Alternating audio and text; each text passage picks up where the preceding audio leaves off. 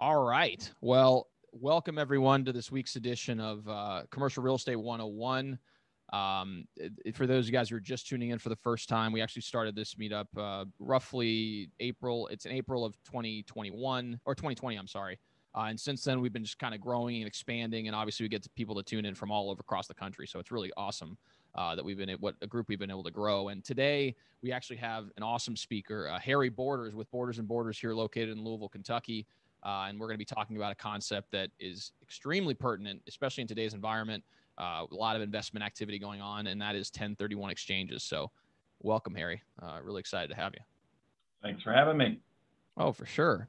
So to start out, what we usually like to do is we like to learn a little bit more about the person that's coming on the show. So if you don't mind, could you kind of give us a little high-level overview of who you are and what got you in the real estate business? Sure. So I've been doing closings for 30 years. This is my 30th year, hard to believe because I'm only 29 years old, but nonetheless, somehow that math works for me still. I work with my brother in a practice that my father started, and he has turned it over to John and myself. And now I have a daughter that is an attorney with us as well. And John's got a son that's in law school currently and will be joining us before too long. We started doing 1031 exchange work probably 25 years ago, and there is a lot of activity in the 1031 exchange world. There's a lot of fear that they may go away, which is making people jump and make decisions that they otherwise would have delayed making. But they're a very important component of commercial real estate in society today. I read a statistic that 40% of either buyers or sellers or both of commercial transactions are involved in a 1031 exchange. So it's a great way to preserve tax savings and give generational wealth, because if you own real estate and you pass away with a highly appreciated piece of real estate, your heirs get it at a stepped up basis, so those taxes disappear completely. Again, that may change under Biden, but as of right now, that's what the rule is. So 1031 exchanges are really, really strong tools, and realtors need to know enough about them to be able to speak to them, and clients need to know enough about them to know that you can save a ton of money by doing these things. Awesome. Yeah, I know. And I 100% agree. But I guess for those of us who are newer to the game, let's say they don't know exactly what a 1031 exchange is. Can you kind of explain a high-level overview of what exactly it is? I sure can. So if I own a piece of real estate and it goes up in value, which is the goal, but not always the reality, but generally that's the way that it works. If I own a piece of real estate and it goes up in value, and if I sell it in less than a year, that would be short-term capital gains tax. And the tax rate for short-term capital gains tax is whatever your family's tax bracket is. So wherever you are, you would be taxed on that amount of a short-term capital gains tax real estate hold. So for example, I, on occasion, will do a retail flip. So I'll buy a piece of property, fix it up, put it on the market and sell it. I've got to cull out of my profits enough to cover my tax liability, which is the same tax bracket that I'm in, whatever that may be. If I own real estate and it's gone up in value and I've held it for longer than a year, and then I choose to sell it, then I'm going to be taxed on long-term capital gains tax. The federal long-term capital gains tax rate starts at 15%. It goes to 20% for super crazy high income earners, which is most certainly not me and not most of my clients as well. So for most of us, it's going to be a 15% tax bracket. I don't know what the tax bracket is in other states, but in Kentucky, the Kentucky long-term capital gains tax rate is 6%. So if you're a Kentucky person, you're going to pay 21% of any gains that you realize at the sale of a piece of real estate. So back in the 80s, the IRS, in conjunction with Congress, passed a law that allowed for you to take the money from the sale of one piece of real estate, transfer that money into another piece of real estate, thereby deferring, not avoiding, but thereby deferring the capital gains tax. So effectively, whatever amount I would be giving to Uncle Sam, I get to keep it as a tax-free, interest-free loan from the IRS until I sell and don't exchange. But again, that all goes away if I exchange, die. Because when I die, my basis may be here. If I sell it the day before I die and it's worth this, I'm going to be taxed on that. If I die today and my kids sell it tomorrow, their basis has stepped up to the fair market value at my death, and there would be no taxes on it. That's capital gains taxes. There could be death taxes depending on how wealthy the family is. But for capital gains taxes, you could avoid that. Yeah, and also recapture, is that correct? You can also absolutely some. So if you depreciate a property over your lifetime, obviously the basis is going to be depreciated because of that, and that's also a savings that you can experience. Yeah, absolutely, for sure. Absolutely. Awesome. For sure. So I guess one thing I wanted to ask is related to the property rules, because this is something that's pretty common, obviously, within the 1031 exchange. Can you explain what that is? Like, what exactly does that entail? We are fortunate in that real estate is real estate is real estate. As long as we're not reinvesting in a primary residence or a second home, any kind of real estate qualifies. So, for example, we have people that get rid of single family residences and buy mailbox money in the form of a triple net lease. We have clients that sell triple net leases and buy oil and gas lease properties. We have clients that sell a farm and go into multifamily, or sell multifamily and go into a farm. Any kind of real estate is like kind with any other kind of real estate. So we're fortunate, as long as we're not using it enough that it would be considered our primary residence or a second home, then it qualifies. So we have a lot of people that sell single families and then buy a condo on the beach somewhere, rent it out for a couple of years, and then move into it. We are currently in the middle of an $8 million exchange. We've got a $20 million exchange coming up. Most of the ones that we see are $1 million or less, but the rules are the rules are the rules. Oh, for sure. So can you explain a little bit what those rules are? Because obviously I know there's a timeline involved with a 1031 exchange. So if you can elaborate on that, I think that would be super helpful. So there are two rules. One is the timing rule and one is the money rule. So let's talk about the timing rule first. By the way, I changed my name on my screen there to show you what my email address is. So if anybody has any questions, you're welcome to reach out, harry@harryborders.com.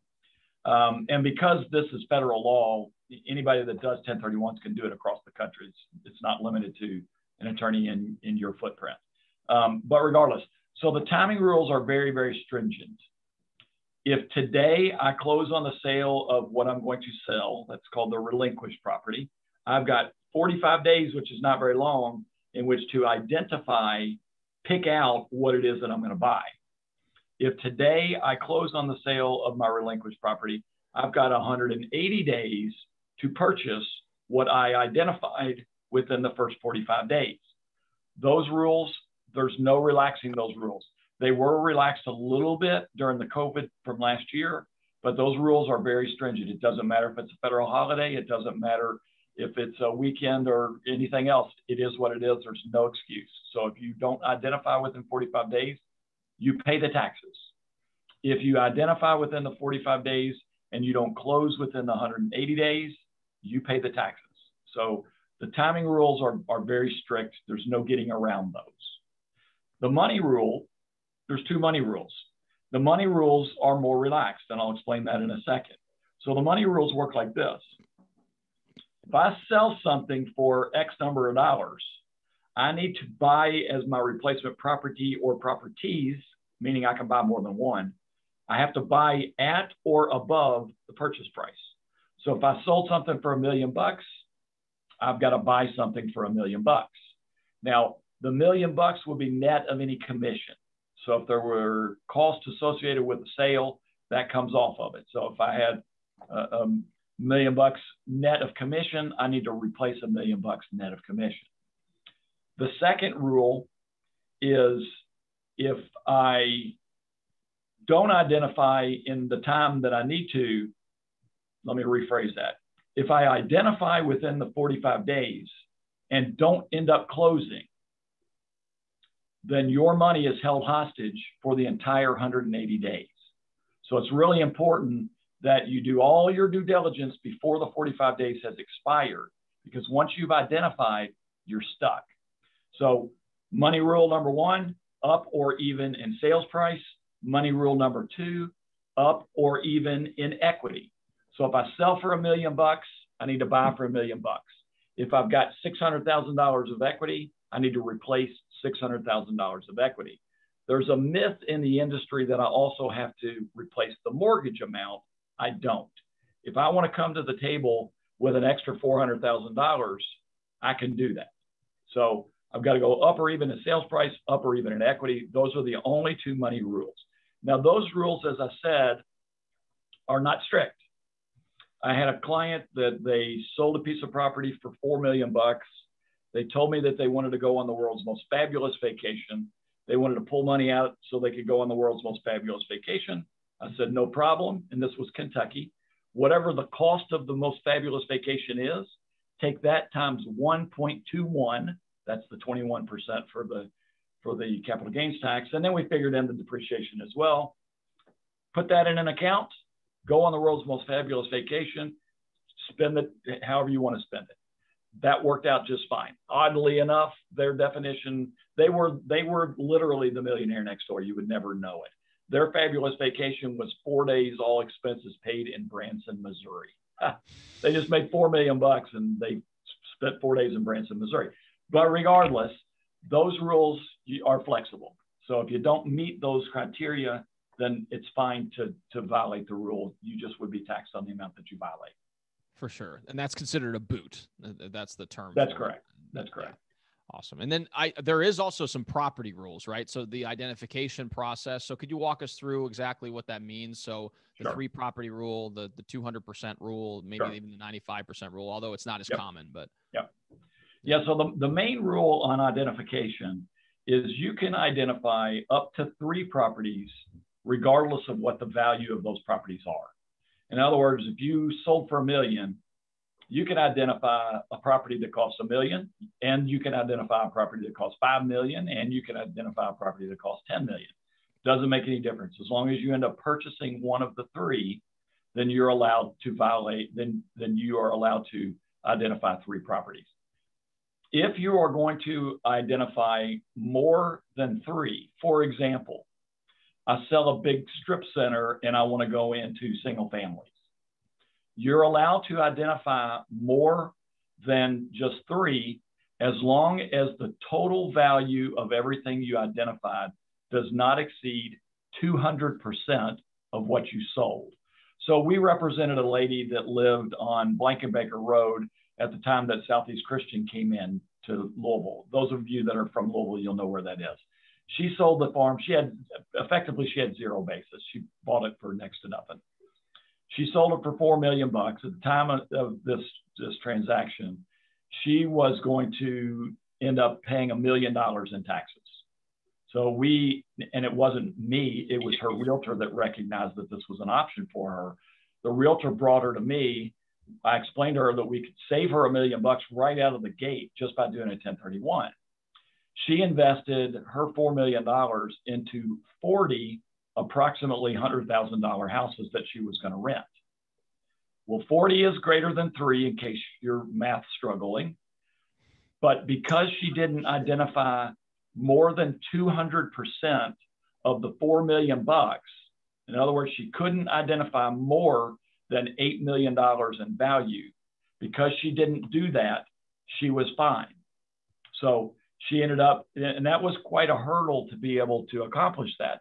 The recommendation that we give to people all the time on 1031 exchanges is start shopping long before your clock starts ticking. So when we were negotiating for her sale of that $4 million farm, we made the purchaser go hard 90 days prior to the closing. In other words, we're going to remove all the due diligence, all that stuff is done. Now we go hard and we're not going to close for 90 days. The reason for that was because she had to find 40 houses in a tight market within 45 days. Well, now she had 45 days on the backside plus 90 days on the front side to get her ducks in a row. The biggest mistake that investors make is they don't go shopping soon enough, and then they buy something because they're running out of time, as opposed to just paying the taxes. I don't want to pay taxes if I don't have to pay taxes. But that's the biggest mistake people make, is they rush around like chickens with their head cut off, and then they buy something, and ultimately they're sorry that they bought it because it didn't fit within the criteria of what they were hoping to accomplish. So it's 1031s are tricky, but they're not all that tricky. There's a 95% rule that you can utilize as well. If you're going to exceed the 200% rule, then you have to purchase 95% of what you identified. But Raphael, just as you had just said, that doesn't come about very frequently. Most of the time, most people are looking to just replace what they sold with what they're going to purchase. No, for sure. No, I 100% agree with you on that front. So can you explain the concept of like kind? Because that's another question that I often get asked, is like, what is like kind? Can I sell this piece of property and go buy Bitcoin? I know that's the latest craze recently. So yeah. Is that something you can do? You have to buy real estate. Now, prior to the latest tax act that Trump put in, there were such a thing as a personal property exchange. Those are gone. So now it's real estate only. And it is you, whoever the taxpayer is that owns the real estate must be the taxpayer, the same taxpayer that makes the purchase. In other words, if I have an LLC taxed as a partnership with my brother, and we're selling a piece of property and going to do an exchange, we have to have the same LLC taxed as a partnership that makes the purchase of the replacement property. Now, we run into problems where I want to reinvest my money, but my brother doesn't want to reinvest his money. If we get to that, if we get a hold of that situation before we put our properties on the market, there is a workaround. And the workaround would be that I pay for 95% of what he owns in exchange for me deeding him. So I would literally deed him 50% of the property from the LLC to him or an entity that he chooses, in exchange for him assigning the membership interest that he's got back to me. The problem is the partnership requires two. If he gets out completely, then it's no longer a partnership. So I've got to either retain him with a 2 or 3% membership interest in the LLC, or bring in a spouse or an adult child or something of the sorts. So, they can get a little bit tricky, but it's almost always something that we can work out. The big one that we're working on right now, the $6 million one that I was telling you about, that's a really tricky one because it's got probably 50 limited partners that they do not want to join along in their exchange. So fortunately, they got to me before they started marketing the properties because we were able to work it out. But if they hadn't done that, it could have been a problem for them. So sure. What is like kind? Real estate is real estate is real estate. Any kind of real estate that is bought for the purpose of an investment qualifies for 1031 exchanges. And oddly enough, an oil and gas lease is a really good option for replacement properties. They will generate on average between 9 and 11%, and you get favorable tax treatment on the interest, on the money that you're making off them. The government is encouraging us to invest in those things. So we park 1031 money where the client can't figure out where they want to go. We will frequently park them in an oil gas lease for a year or two until they can figure out what they want to roll that out of and put into something else. Well, that's an interesting strategy. We'll probably dive into that a little bit later for sure. So when you're going through the process, let's say I have a piece of property. I've decided that I want to do a 1031 exchange. I find a buyer. We put my property under contract. Now I'm looking to go identify property that is going to be something that I'm interested in purchasing. Are there any things you need to take into consideration within the contract that you submit as a purchase agreement that, what are some of the provisions you need to take into consideration as you're doing that to make sure that the process goes smoothly? So it's a little bit tricky because we have been in situations before where we telegraph to the seller of the replacement property that it's going to be part of a 1031 exchange, and then they lever the heck out of it. Because if I've identified a piece of property and my 45 days have passed, and that seller knows that I have identified them, that seller can use that information against me. So there, you can either have it as a boilerplate provision in your contract that says buyer or seller may perform a 1031 exchange and both parties agree to cooperate with the other. If it's just a standard provision, it's perfectly fine. Most agents don't have that in there automatically. Commercial guys typically do, but a lot of folks don't put it in there automatically, which is perfectly fine. We just create it, we put it at the closing, and it gets signed at the closing. So most commercial contracts are just going to have in it that it could be a part of a 1031 exchange. So that's the proper language. And if anybody needs that language, shoot me an email. I'll email it over to you. Sure. And to clarify as well, I don't know if you mentioned this at the beginning, but you have to keep the funds within a qualified intermediary. I mean, you can't retain any of the funds at any point within the transaction. Otherwise, it could nullify the exchange. That's exactly right. That's exactly right. So there is a qualified intermediary that is a third party, and that third party, oddly enough, cannot be me, because if I'm giving tax advice to the client, then I am a disregarded qualified intermediary. I can't do that work for you, which is perfectly fine. We've contracted that out with a local attorney that is established at our direction, a single purpose LLC that only holds money for 1031 exchanges. So it works fine, but you are exactly right. You can't get the money. Now, it's a little bit different with a 1033 exchange. 1033 exchange is where the government's coming in and they're taking your property for some governmental purpose. That's a 1033 exchange, and you can keep the money in your own account, and you only have you have 2 full years to reinvest it. But you're absolutely right, and you don't need to remember all these rules.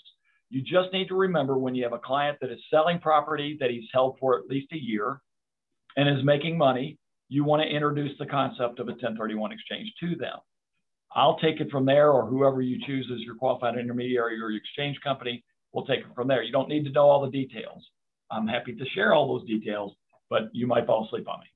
For sure. No. And so I thought I'd dive into a question that I often get asked from clients that are interested in doing 1031 exchanges. And that's the concept of performing the 1031 exchange, retaining the ownership of the property, and then doing a refinance at a certain point to pull out, the equity that you have within that property. And now it's, you essentially eliminate the tax liability that you had.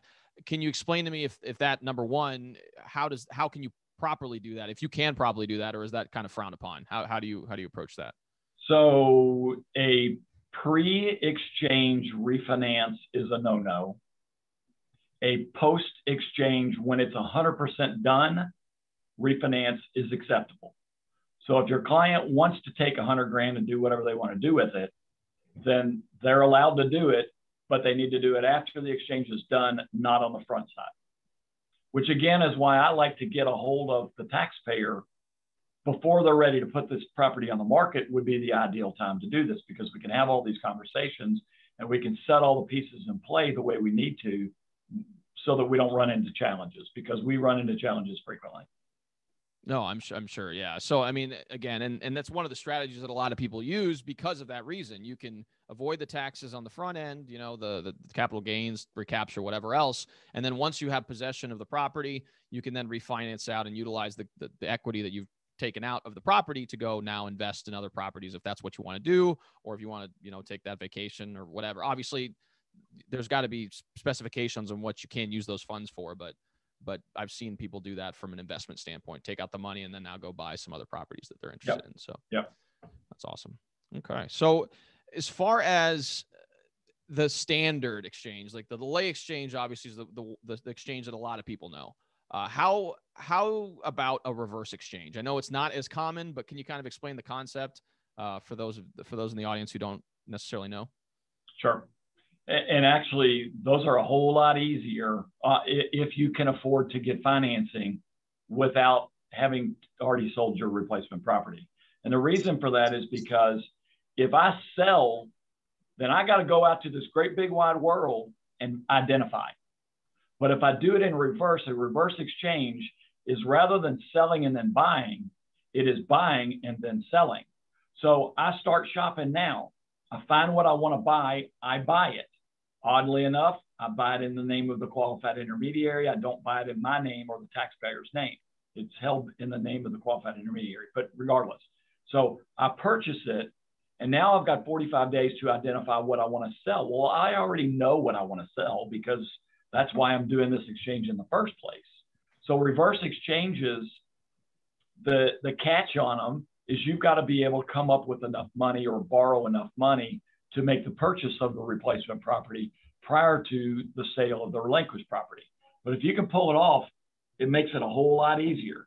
That 45 days is like that in a straight exchange, but it is a snap in a reverse exchange because I already know what I own. And now I just have to decide what I own that I want to sell. And then I've got 6 months to sell it. So reverse exchanges actually are easier on the taxpayer to do if they're capable of ending up getting the financing that they need. For sure. That's some great advice. So if I'm approaching someone like you and I'm trying to determine whether or not performing a 1031 exchange is right for me, what are some of the things you need to consider prior to doing it? Because again, it may not be right for everyone. There's obviously a lot of rules. There's a lot of strict deadlines, and obviously each person's situation is going to be different. So I guess what would you think are like some of the top bullet points that people should check before they, decide to perform this particular process? So don't do it if you're not making a lot of money, because it makes your math in your accounting more convoluted. Because, for example, if I bought a property for 100, I sold it for 200, and I bought another property for 200. Guess what my basis in my new property is? It's 100.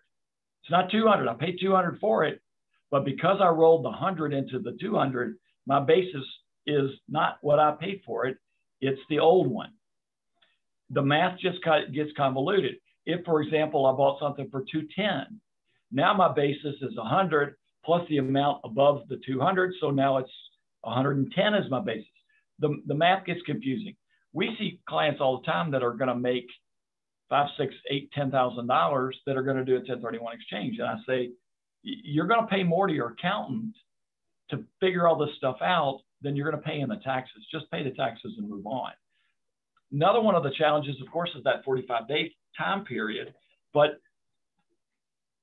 they're not for everybody, but they certainly are for everybody to consider. I mentioned a little earlier about the drama, and it's drama of sell, identify, don't close. That's a conversation that we have with people all the time, which is, hey, you need to know with certainty on day 45 whether you're going to do this or you're not going to do this. Because we had a client once that we had $4.5 million of his money tied up for 6 months, and he couldn't do anything with it. And he was anything but happy. And then I showed him my engagement letter, and I said, see right there, remember I told you about this? Well, that's where we are. It's a problem if you identify and you don't purchase. So we tell people, start on the front end before you close. Start doing your identification as best as you can. If you identify a property and it doesn't work, you can unidentify it. It's no big deal. I can explain those details to you as we go along. You just don't identify, you just take off that identification and you're fine. In an ideal world, and we don't live in an ideal world, but in an ideal world, I identify within the 45 days, I do all my due diligence within the 45 days, and I close within the 45 days. Then I know that I don't have any drama at all. At the end of the year, we also have issues with taxpayers because I told you you've got 180 days to make your purchase. You lose your 180 days if you file your tax return prior to the 180 days. What, Harry? So here's what that looks like. We had a client that sold a property in December. It qualified for the exchange because they held it for a business purpose for at least a year. So it fit just fine. They sold it in December. They, in theory, had 45 days to identify, and in theory, they had 180 days to close. But there's an obscure rule that says you've got 180 days to close, or when you file your tax returns for the year of the sale. So I sat them down. I explained it to them. I showed it to them in writing. They went to one of the big box franchises that do taxes. You could probably figure out which one it is. They went there and they said, nope, it's not a problem. We're going to go on and file your tax return. Well, it killed their exchange. They lost $125,000 and they ended up suing the tax preparer because they didn't understand the rule. So there's a lot of ways to screw it up, but there's a lot of ways to save a whole bunch of money by doing it as well. Yeah, and I think the lesson there that you just mentioned is to get those people involved early in the process. Like reach out to someone like you as a real estate attorney, make sure your accountant understands the process and they're well informed about what you're trying to do. And obviously with the intermediary, that's required within the process. But you're right. I think the big lesson there is just to get people involved early. If you're in the brokerage business, having these types of individuals, your fingertips to be able to ask questions to if you have any questions is crucial. So yeah, that's phenomenal. So what I wanted to go ahead and do just before we start opening up to questions, I wanted to ask, what is, I guess, some resources that people can tap into that are free that can kind of explain this process a little bit further prior to, opening up to questions? So if you want to shoot me an email, harry@harryborders.com. I've got a really good, it's probably a 4-page description of what an exchange is, what works, what doesn't work. These rules, the 45 days, the 200%, all that stuff is all spelled out in as lay person terms as I could figure out how to do. So you want a general nutshell of what this looks like. This is going to give you some pretty good details. And again, if you have any of the rubber hits the road, holy cow, what do I do now questions, ask. I'm happy to answer. For sure. Yeah, for sure. So now what we're going to go ahead and do is we're going to open up to questions. So if you guys don't mind, just because there's so many people on the Zoom call, if you could just type them away in the chat box, and I'll also be checking Facebook to see if we can have some questions as well, but we'll go ahead and get started. So I guess Mohammed was asking, what is the amount you can start with? I don't think there's any limit on what you can and can't start with. No, there isn't. And you've got to evaluate what the qualified intermediary is going to charge versus what you're going to save. So a little bitty single family house, we're going to charge. Our fees start at $750. We know what our competition is, so we're always below that. But our fees start at $750. If you're going to save $3,000 and you're paying me $750, I'm going to tell you not to do it. But our prices go up from there. Generally, I don't think we've ever charged more than $1,500, and that's on a big, expensive, complicated one. So, okay, that's great advice. So, Reynaldo, hey, how's it going? He is asking, my client's going to sell here in Chicago, Illinois, and buying a property in Texas. He already put a deposit on a new property and put the property in Chicago. He hasn't put the property in Chicago. I'm sorry. Let me reread it. Sorry. I just want to make sure that I'm reading this correctly. So my client is going to sell here in Chicago, Illinois, and buy a property in Texas. He already put a deposit on a new property, but had not put the property in Chicago for sale yet. He just got back and gave me the news. Can the sellers still do a 1031 exchange and still use the 1031 exchange rules? Absolutely, for sure. No question whatsoever. Now, we've got a question as to whether or not they're going to buy before they sell or sell before they buy. But again, they've not done anything that would contaminate their exchange at this point. So absolutely, yes, they can still do a 1031 exchange. Now, at the time that they do their actual closing, if they took non-exchange funds as their deposit, which that's what this scenario is, they took their own money, put that down as their good faith deposit. On the closing statement, we want to make sure that they don't get a credit for that, but instead they get a check back, because we want to make sure that we're using actual exchange funds in the exchange, not personal funds that came in before the fact. So other than that little nuisance, no, there's no issues at all with that. Awesome. Great advice. All right, Sergio. Hey, Sergio. He said, if we have a client looking to do a 1031 exchange for a $1.5 million property, which he owns free and clear, would they be able to finance multiple properties that they buy with 1031 money as a down payment, or would they need to buy every property with cash to maintain the 100% equity position? So the answer is kind of a hybrid. If they sell for 1.5 and buy for 1.5, they're going to have to put all their cash in. As we discussed earlier, they can refinance it after the 1031 exchange is done. Perfectly fine. But if they wanted to buy $4.5 million, they would put their $1.5 million as the down payment, and they would go out and borrow $3 million. And now they've got a $4.5 million investment, or whatever the numbers would work out to be. So the answer is yes, you can do it either way. You can't pull cash out without being taxed on it. But again, pull it out after the fact and you don't have that drama.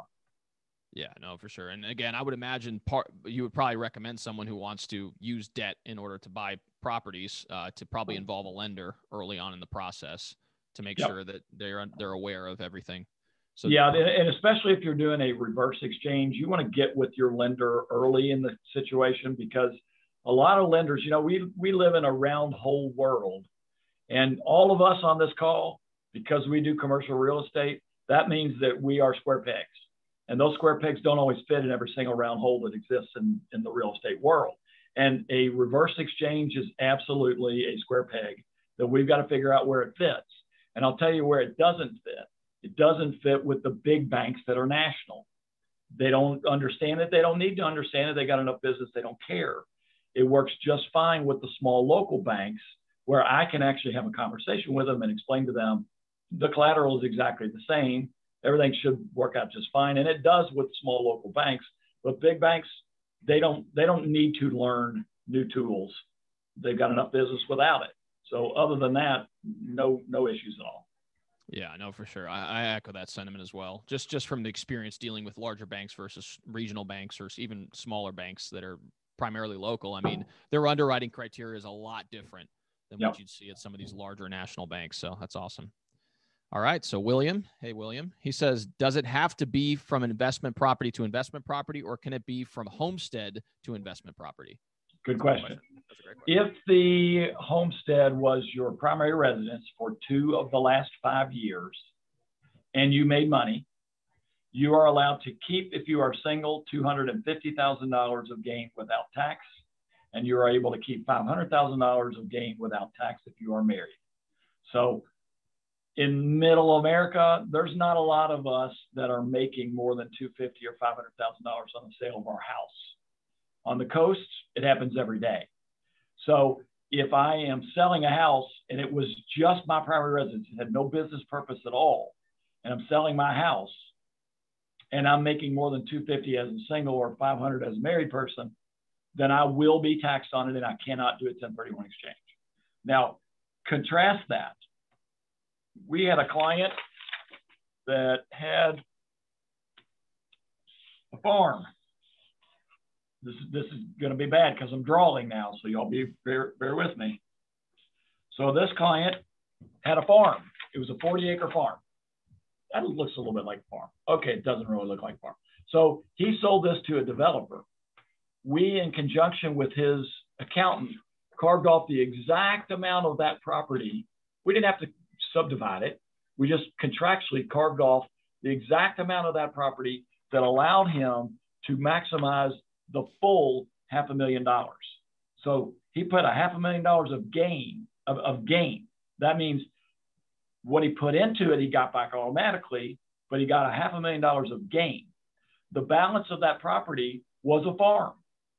He didn't farm it very actively, but it was nonetheless categorized as a farm. So he sold the farm portion on a 1031 exchange, which was about $2 million.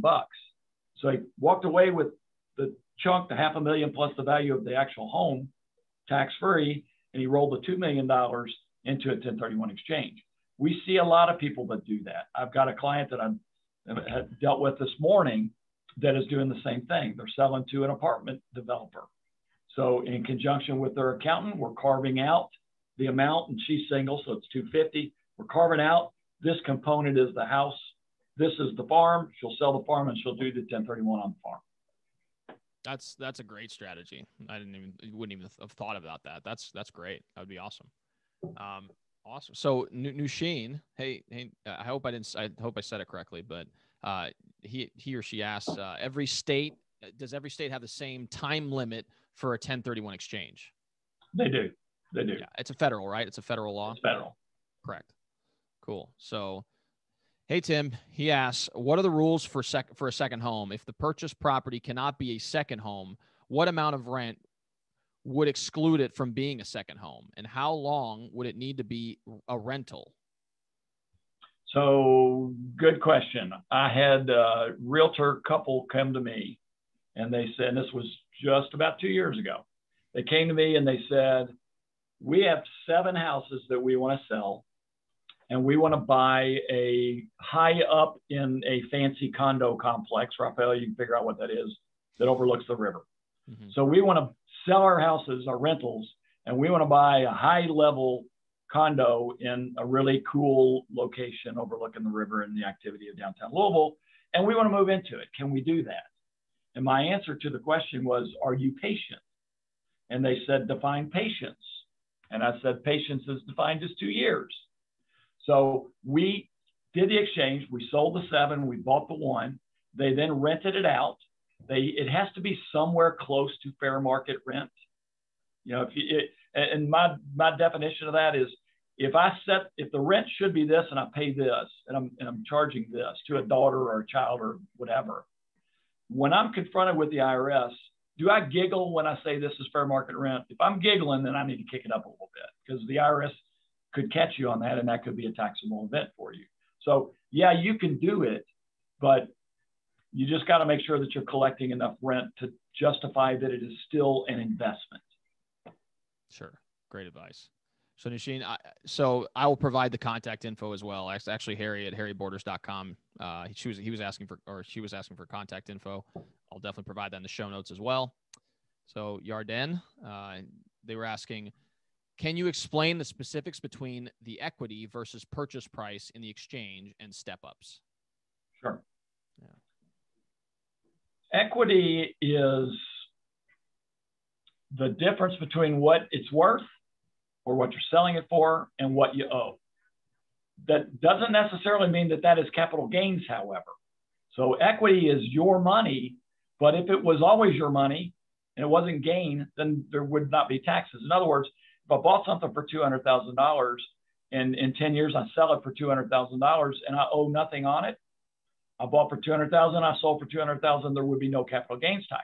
There could be a recapture of depreciation, but there would be no capital gains tax. So equity is simply sales price or value if you're not selling minus your debt service.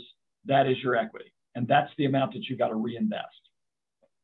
Awesome. Great advice there.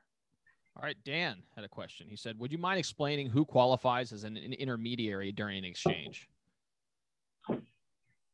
The honest answer is there are no requirements set by the IRS for who could or could not qualify for a qualified intermediary.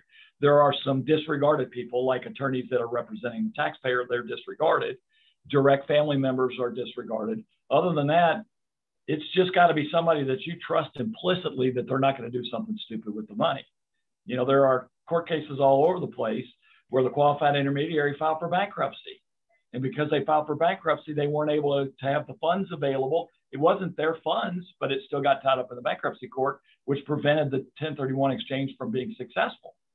Well, they weren't going to sue the qualified intermediary because they were bankrupt. So it's just got to be somebody or some entity that you have supreme confidence that the money is going to be safe. As long as that's the answer, it can be anybody. Your best buddy can hold your money. They can be the qualified intermediary. Yeah. And again, there are, you know, attorneys and companies out there as well that can operate as qualified intermediaries. And obviously you can do a little bit of research on that front. And I'm sure there's some out there that are very reputable. If you Google 1031 exchange, you'll come up with 15 or 20 pages of qualified intermediaries. They're a dime a dozen. For sure. Definitely. All right. So Edward had a question. He said, I own a commercial property with 2 other partners, but they want to go their separate ways when they sell. Can we each buy a different property? That's a great question. It's a tricky question. And the answer is, if we get a hold of it now, the answer is yes, we can.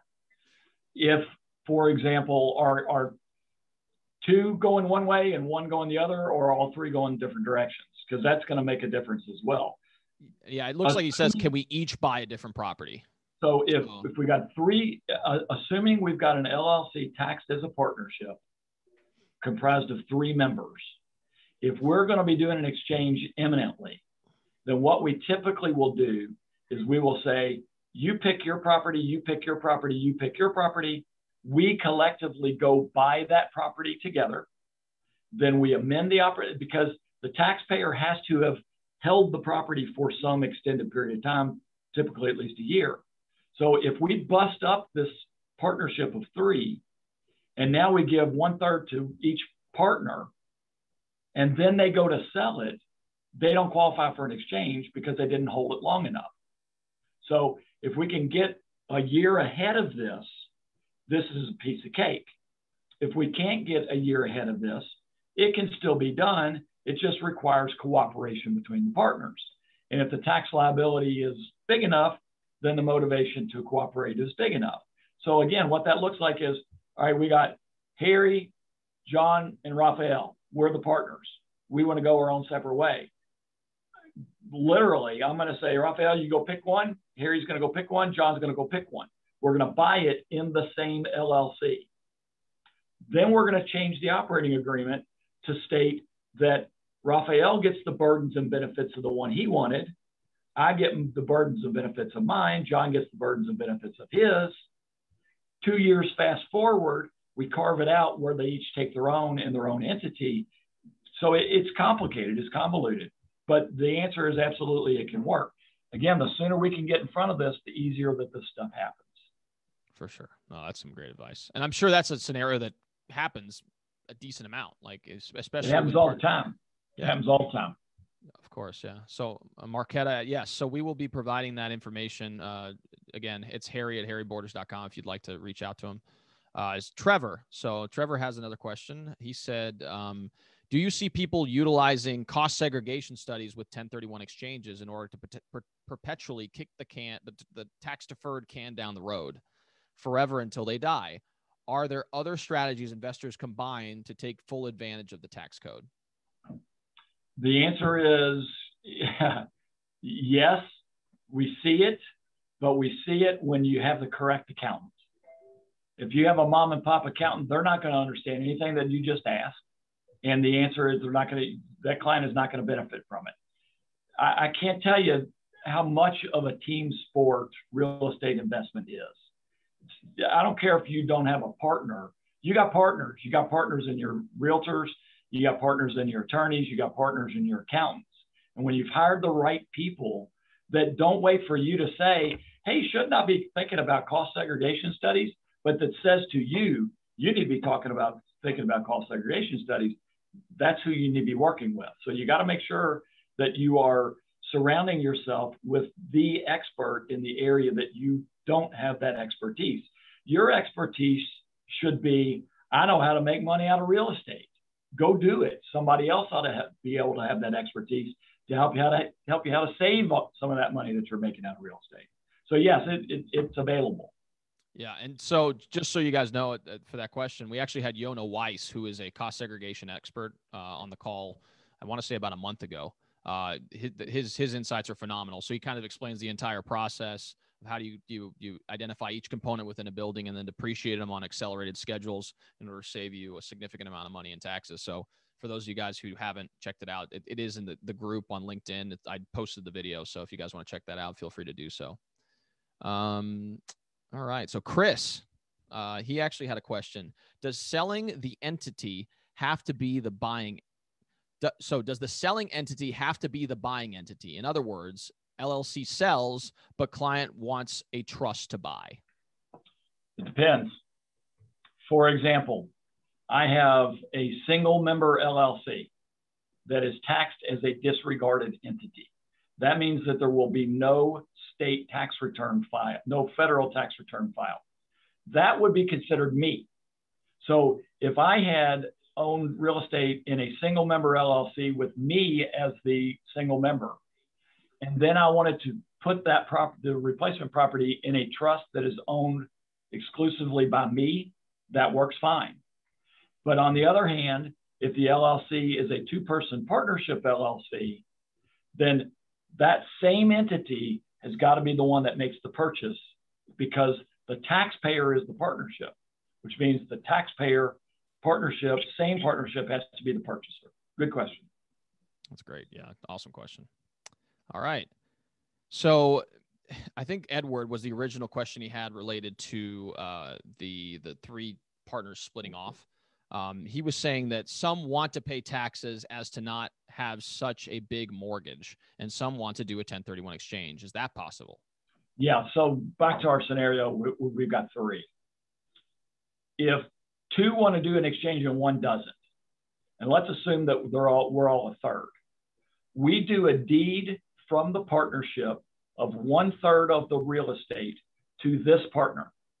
Now they can put it in an LLC if they're concerned about liability risks, but we go from them to them of 1/3 of the real estate. So there is a deed that now shows the same taxpayer LLC owns 2/3 and this taxpayer owns 1/3. In exchange for that, this taxpayer, this member, will assign the membership interest of their 1/3 equally to the other two. So now we still have the same taxpayer partnership, but it's just comprised of two now instead of one now. So yes, it still works. Now, if we've got two that want to go away and one that wants to do the exchange, that can be done as well.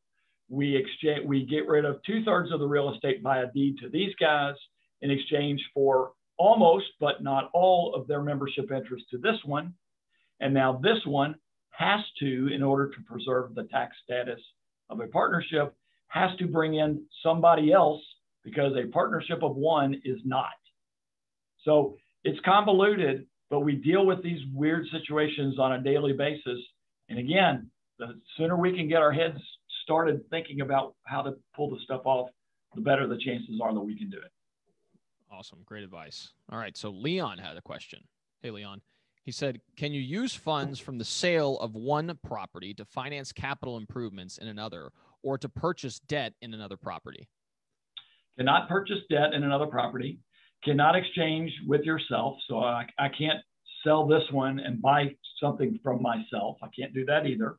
But if I, for example, here's a real world one.